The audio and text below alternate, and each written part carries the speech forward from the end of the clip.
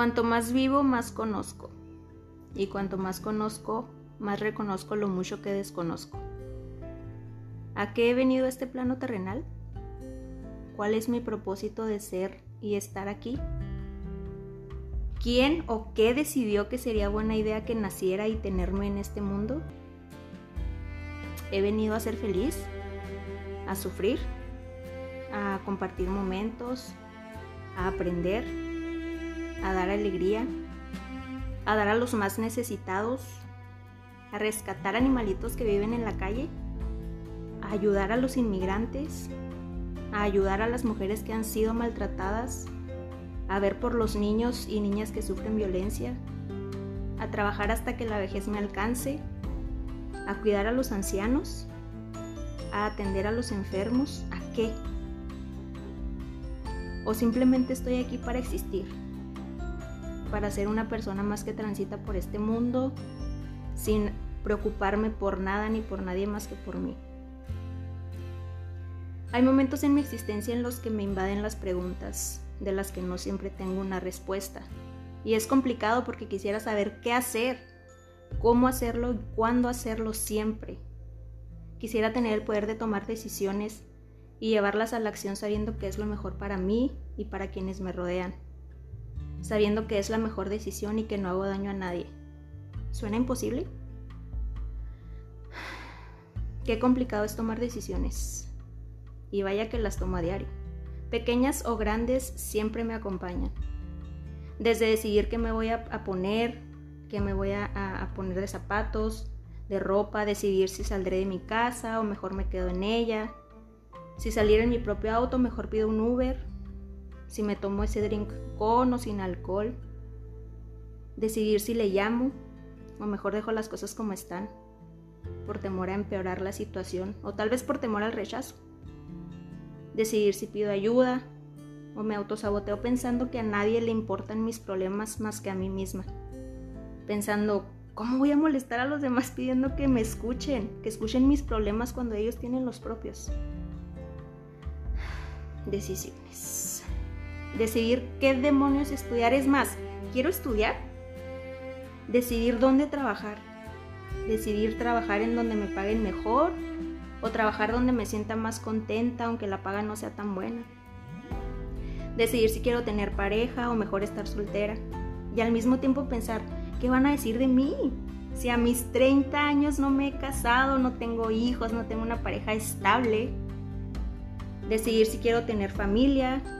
Decidir si quiero tener mascotas o si estoy mejor estando sola.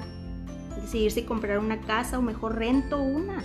Decidir tomar el camino fácil y conocido o mejor me aventuro a tomar el camino que desconozco pero que me emociona conocer. Pero al mismo tiempo me da miedo, porque todos tenemos miedo a lo desconocido, ¿o no? ¿Soy la única miedosa? ¿Y todos son tan valientes? ¿Que soy la única que me hago tantas preguntas? ¿Está bien sentir miedo? ¿O solo es un pretexto que me pongo para no hacer las cosas que deseo hacer? Otra vez, decisiones. ¿Cuántas veces me he preguntado qué hubiese pasado si hubiera decidido hacer otra cosa? Por ejemplo, ¿qué hubiese pasado si decido sí decirle a esa persona cuánto me importa, cuánto me gusta o cuánto la amo? ¿Qué hubiese pasado si hubiera tenido el valor de enfrentar a ese ser que me hizo daño? ¿Qué hubiese pasado si en lugar de callar hubiera alzado la voz por mí y por quienes tal vez pasaron por lo mismo que yo? ¿Qué hubiese pasado si hubiera puesto un alto a aquello que yo sabía que no estaba bien, pero que permití por presión, por compromiso tal vez? En fin, por razones equivocadas. ¿Qué sería de mí ahora si hubiese tomado decisiones diferentes? Y no me malinterpretes, estoy agradecida. Estoy agradecida con las decisiones que he tomado, porque todas ellas han influido en lograr ser la persona que soy hoy por hoy. Claro que tengo 1000 defectos, pero también tengo 1001 virtudes, o al menos eso busco, que mis virtudes sean más que mis defectos, ser más buena que mala, ser más feliz que infeliz, ser más agradecida que malagradecida, ser caritativa antes que egoísta, ser más amable que antipática, ser más leal, ser más fiel, ser más libre, ser más yo. Decisiones. Puede ser que muchas veces me victimice preguntando, ¿por qué me pasa esto a mí? ¿Qué hice yo para merecer esto? Y me doy cuenta que mis decisiones influyen en lo que pasa en mi vida y también en lo que no pasa. Y viendo hacia atrás reconozco que hay decisiones que me llevaron por caminos que no eran los mejores o los más sanos. Decisiones que me dolieron.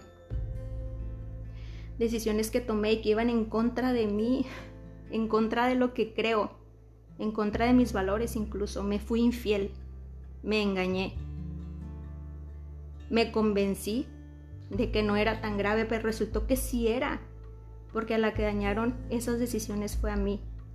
Sufrí esas decisiones, las lloré, me reclamé a mí misma el haberme permitido ese dolor, por haberle hecho daño al ser que más amo, a mí misma. Es más que claro que no me amaba lo suficiente como para poner un freno a lo que yo sabía que tarde o temprano me iba a lastimar. Pero ¿sabes qué? También aprendí de esas malas decisiones. Las abracé, las perdoné, me perdoné. Les dije gracias. Gracias por la enseñanza que me dejaron. Y me prometí a mí misma que nunca nada ni nadie me iba a obligar a hacer algo que no quisiera. Me prometí jamás serme infiel, jamás engañarme,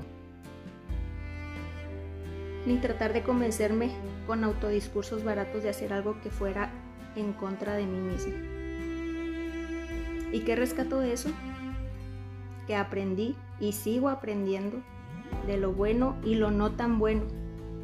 Me tomo un momento al día para autoanalizarme, reflexionar y reconocer mis propios pensamientos y acciones, mis aciertos y errores, lo que puedo mejorar, lo que puedo hacer para estar en paz conmigo misma y como consecuencia con los demás, porque toda acción positiva atrae otra igual.